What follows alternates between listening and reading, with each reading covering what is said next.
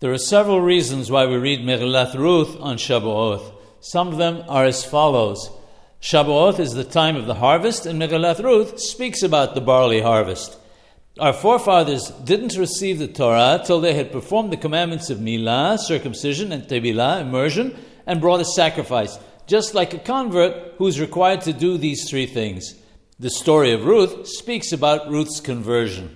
Since the story of Ruth is connected with Gemilut Hasadim, loving kindness, it matches the Torah, whose beginning and end is also kindness.